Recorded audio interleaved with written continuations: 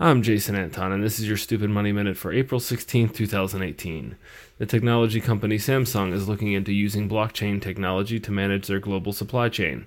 Samsung's SDS Group is developing the distributed ledger platform, which they will hope will reduce shipping costs by up to 20%. WTF is a blockchain.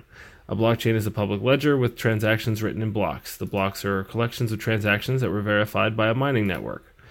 SMH, we are selling Ethereum Classic and buying Bitcoin, mining Buck, and holding Bitcoin. Your numbers for today: Litecoin is down 4.42% to 125, Ethereum is down 4.47% to 501, and Bitcoin is down 4.35% to $7,948 per coin. This has been your Stupid Money Minute. For more information, please visit us at stoopid.blog. That's STOOPID.blog.